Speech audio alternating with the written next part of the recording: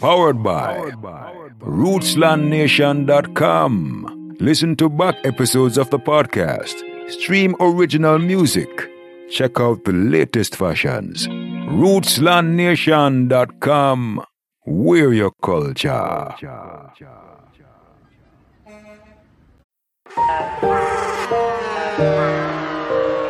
Because righteousness govern the world.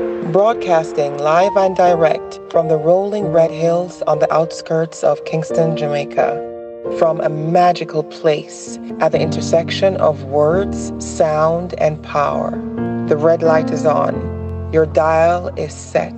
The frequency in tune to the Rootsland podcast. Stories that are music to your ears. This is Glenn Hudloff, General Manager of Island Trading Company here in New York City. So Henry, I'm not sure what happened on that trip to Jamaica. Not only do you no longer have a job, you no longer have a division. Blackwell decided to shut down the whole in-house t-shirt operation. I'm sorry to say, Henry, we have to let you go. We all like you very much, and if something comes up in the future, we're going to keep you in mind. You don't have to bother coming back to the office.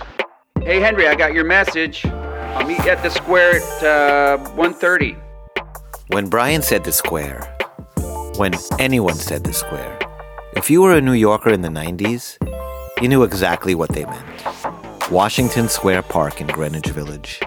The epicenter of the universe, where a convergence of diverse characters from far and wide would gather 24 hours a day to celebrate life, love, art, and in today's world, the unthinkable. Free thought and the respectful exchange of opposing views. Artists, musicians, poets, punks, skinheads, and breakdancers would all peacefully coexist. An ever-present feeling of hope would be blowing in the wind, along with the aroma of strong sensibilia, which made sense, because per capita, the square had the highest ratio of marijuana dealers to buyers on the planet. Little something for your troubles. Washington Square Park was always edgy and dangerous. Still, at the time, it was protected in a pre-crack, pre-heroin bubble, defended by aggressive Jamaican marijuana dealers who didn't believe the herb they sold was a drug. They fought to keep chemical poisons from being peddled on their turf for moral and business reasons. The Jamaicans had a good thing going, and they knew harder drugs would bring heat down on the park. So they violently defended their soil. As determined as those Jamaican yardies were, they were outnumbered and outgunned. They couldn't hold the park forever. The money, power, and greed that came with crack cocaine would eventually make its way in and corrupt the once sacred square. At first, the Jamaicans were relegated to a smaller area within the park, reserved exclusively for marijuana sales, and forced to pay a hefty tax for the spot. Eventually, they were banished from the square altogether. The Babylon system, determined to destroy the minds of the city's most progressive youth, fought so hard to penetrate that peaceful world, that idyllic bubble. In the end, they figured out a way to be invited in. A Trojan horse named crack.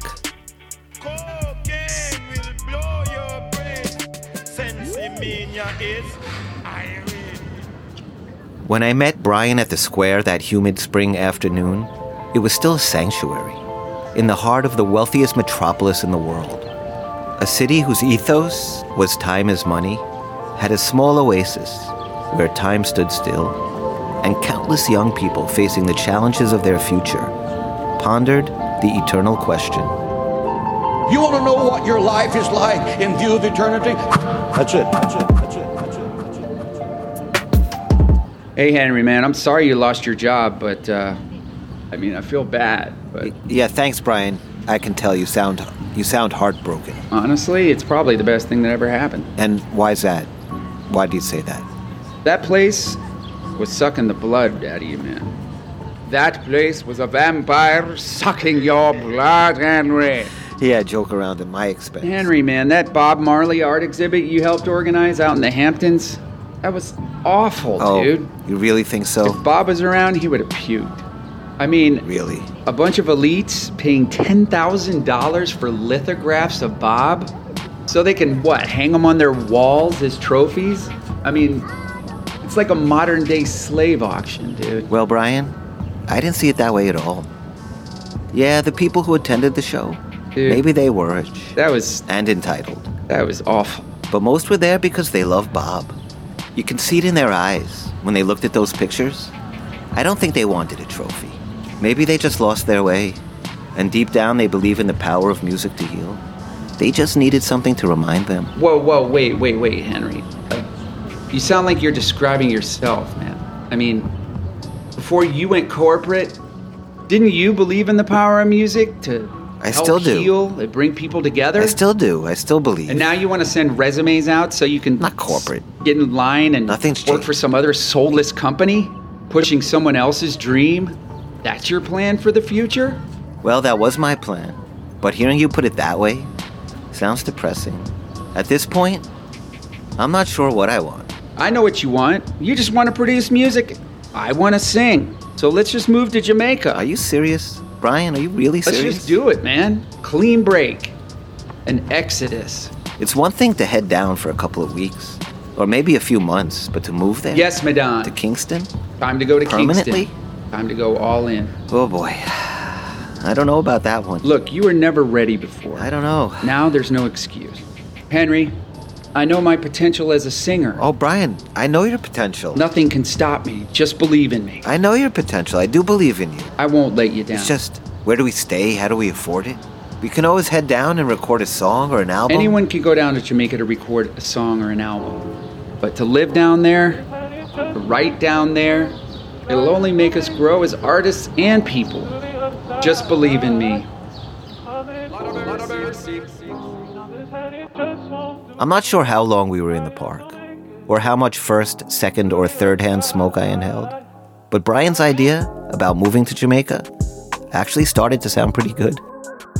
We walked over to my friend Harlan's travel agency on West 11th Street and made reservations for a flight to Kingston. But before I paid and booked my ticket, I wanted to hear how Brian sounded behind the microphone in an actual vocal booth, not just freestyling on the street corner or at a downtown club on their reggae night. So I booked some time at a studio for the very next day.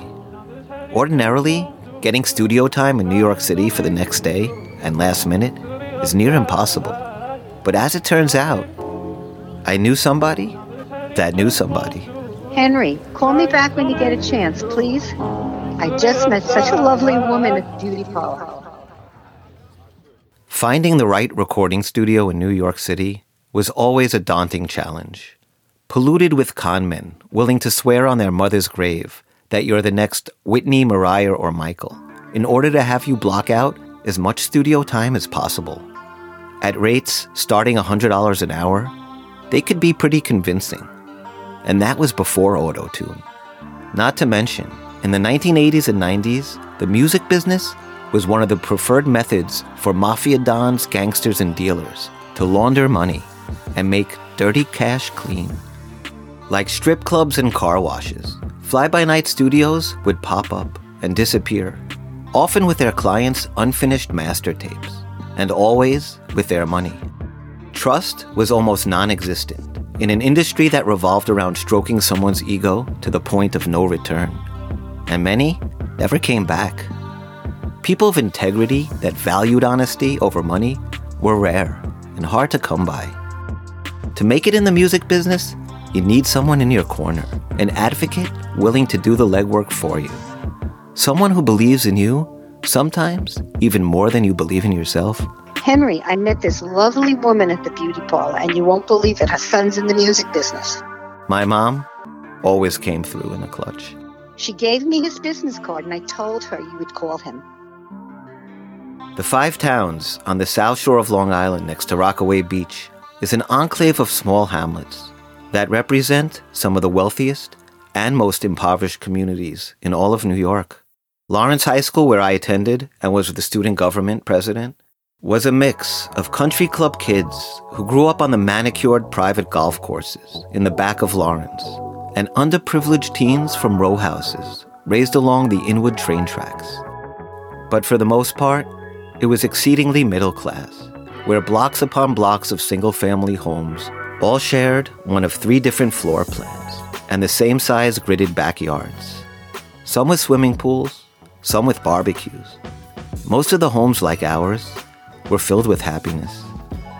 The Five Towns was also an area where no matter how content you were with what you had in life, there was always someone around to remind you about how much you didn't have. It had the reputation as being one of the most obnoxious places in Long Island, where opulent displays of wealth were paraded on a daily basis, in the cars, the clothing, the jewelry, and the attitudes. Fawning mothers were known to spend the majority of their manicures bragging about their gifted children, the doctor, the lawyer, the stockbroker, conspicuously loud enough for everyone in the beauty parlor to hear. A chorus of scratchy-voiced Long Island accents, penetrating a sea of humming hairdryers. And then there was my mom, never shy to boast about her son, the struggling songwriter, who worked in Jamaica for Bob Andy, as if any of the women knew who Bob Andy was or cared. My mother was sure that I was a superstar, and one day the world would know. Oblivious to the skeptical onlookers, to the snarls and plastic smiles of the Real Housewives of Long Island. One afternoon after leaving the beauty parlor, a woman who overheard my mother talking about me approached her in front of the Woodmere bowling alley next to the salon. She told my mother her son was also in the music business, not to mind those other ladies or the naysayers. She said to keep the faith and keep believing, and she handed my mom her son's business card. It's D&D Recording Studios, 320 West 37th Street. You can ask for David or Doug, either one of them. So don't forget to call them and call me back. Love you. David Lotwin and Dougie Grama, 2 kids from the Five Towns that graduated from Lawrence a few years ahead of me. While their high school buddies were out making a killing in the 80s stock market and climbing corporate ladders, David and Doug were grinding away at their dream of having a successful recording studio in New York City's cutthroat music business. With old-fashioned hard work, sacrifice, and nonstop hustling, D&D built their business one client at a time and soon started earning the respect and trust of industry players. They didn't have the fanciest room in Manhattan, with the most cutting-edge equipment, and it wasn't in one of the city's prestigious doorman buildings. But D&D had something that no other studio in the city had. They had David and Doug. It gave the studio a heart and soul, and that, combined with a group of talented, dedicated engineers and producers, they created a sound that no other room in New York could replicate. D&D became the holy shrine of hip-hop, an incubator for an early New York rap scene that pumped out hits like a beat factory. Home to such notables as Premier and Guru of Gang Starr, KRS-One's Boogie Down Productions, entire stables of street talent from Jersey City to the Bronx that dominated the rap charts of the day, including Notorious B.I.G., Mobb Deep, Nas, and a young rapper from Brooklyn that recorded his first album at D&D, named Jay-Z. I guess David and Doug saw some of themselves in me.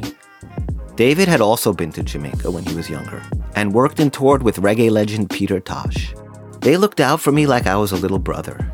When I first started out as a songwriter, they made their studio my home, and it's where I sold my very first song. Long after the clock stopped ticking on my studio time, they let me hang around, surrounded by world-class musicians and producers that were happy to share the art and science of production and engineering.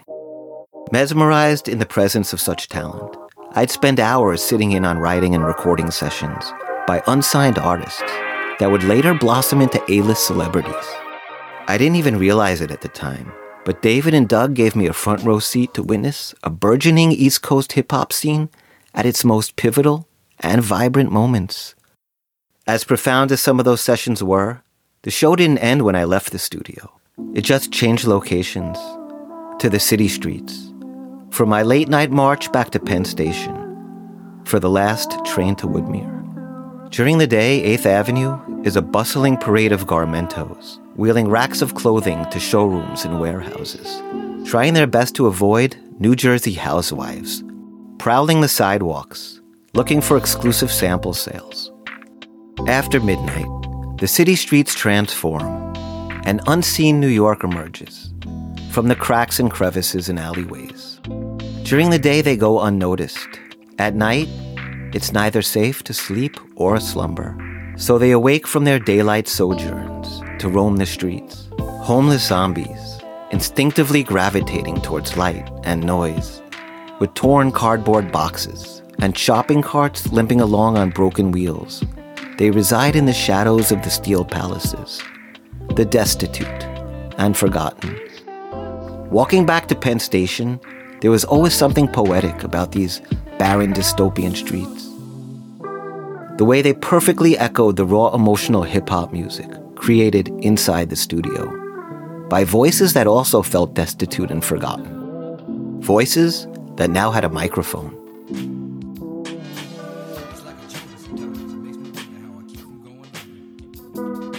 I had not been back to D&D for a while, but as soon as I saw the white and yellow gray papaya hot doggery sign on Broadway, it felt like I never left. Home to the 50-cent hot dog that countless struggling musicians and artists relied on for sustenance in hard times. For most New York musicians, it's always hard times. D&D Studios was in the city's garment district on the west side, centrally located between Penn Station and Times Square.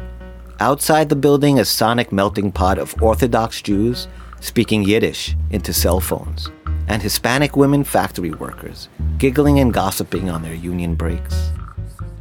Inside the narrow lobby at 320 West 37th, you head straight to the freight elevator, operated by the same guy since the building's construction in the 1920s. Right out of central casting, he manually closes and locks a rusty collapsible metal gate and then pulls a brass-handled lever, like an old Hollywood version of a time machine. When you step out on the 4th floor, you're back to the future. Henry! What's up? How you doing, Dougie? brother? How you doing? Been a while. Thanks so much for doing this. I know you're so busy. Thanks for you, Henry K. Thanks for getting me in here. Anything. Yeah. You know we're always here for you. This is my friend Brian I told you about. Hey, B, what's up? Nice to meet you. We heard about you from your boy here. Hey, guys. Wow, this place is iconic, man. It's an honor to be recording with you guys. Let's get you set up in the vocal booth. See what you got. Brian stepped into the vocal booth, and Dougie G followed him in and helped him put on the headphones over his long, straight blonde hair. Then Doug adjusted the microphone stand, which had to be lowered to Brian's height, which was obviously shorter than the studio's previous client. Much shorter. I placed a record on the turntable, which was already connected to the mixing board in the control room. Then, I put the needle on the record, and Brian put his vocal on the rhythm. Yo, yo, yo, yo, yo, yo, yo, yo, yo, yeah, now. This a little Rizla in his style. Ba-dang, dang, dang, dang. Come me say this a little Rizla, little Brian a fit chatting. Gonna make you move like the one little cat up and make you feel so irie up and move on this spot. 1991 me rip up this spot. New York City we are going, Jamaica we are chatting. A little Rizla, him a become like the one in Jana.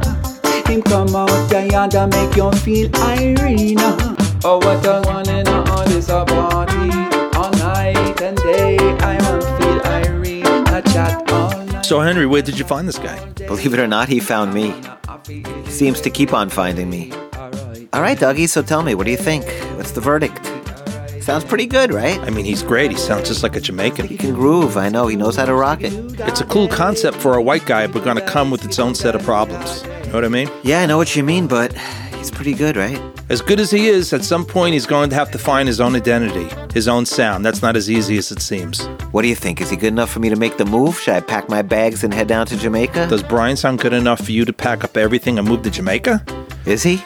The truth is, Henry, at this point, I don't think it really matters. I think you're ready to go either way. You mean that? Isn't this what you've been dreaming about forever? Yeah, it's always been my dream. You know that.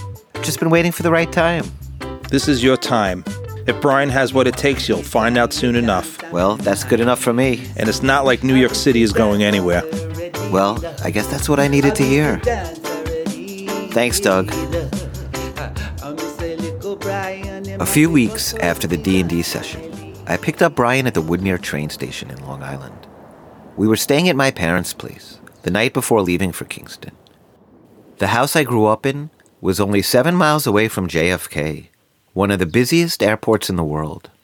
I lived so close, the lights from the plane's landing gears would shine through the cracks in the blinds of my bedroom windows at night. As a kid, I could sit in my backyard for hours and watch the planes take off and descend.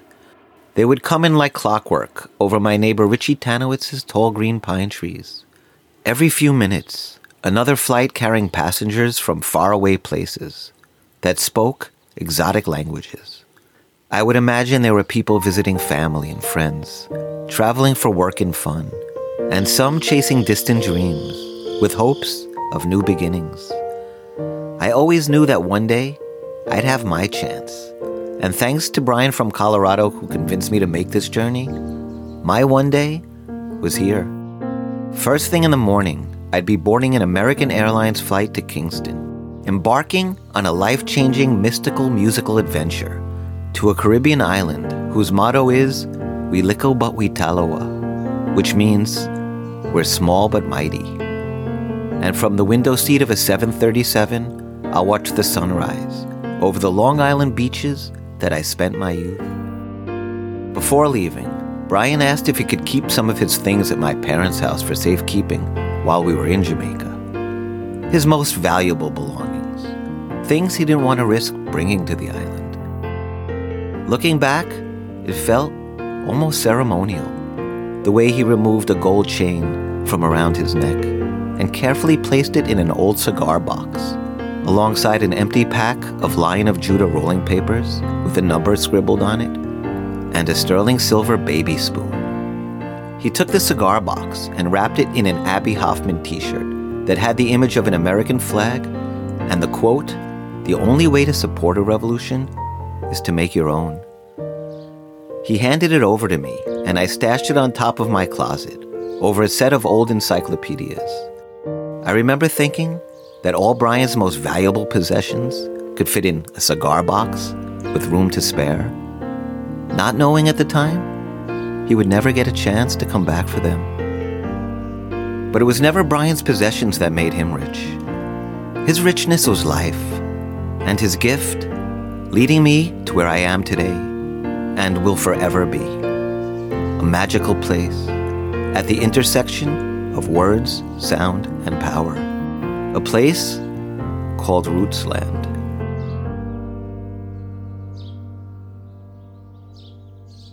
Have you made, say, millions of dollars? No. Are you a rich man? When you mean rich, what do you mean? You have a lot of possessions? A lot of money in the bank? Position make you rich? I don't have that type of richness. My richness is life. Thank you for tuning in to the Season 2 finale of Rootsland, and all your support, emails, and comments. Season 3 will return in April, and before then, we'll have a couple of bonus episodes with music and guests. You can also support our show by downloading the Rootsland music soundtrack, consisting of classic roots reggae songs by legends of reggae. That will be available on iTunes, Amazon, or wherever you download or purchase music at the end of this month. Don't worry about a thing, because every little thing is going to be alright.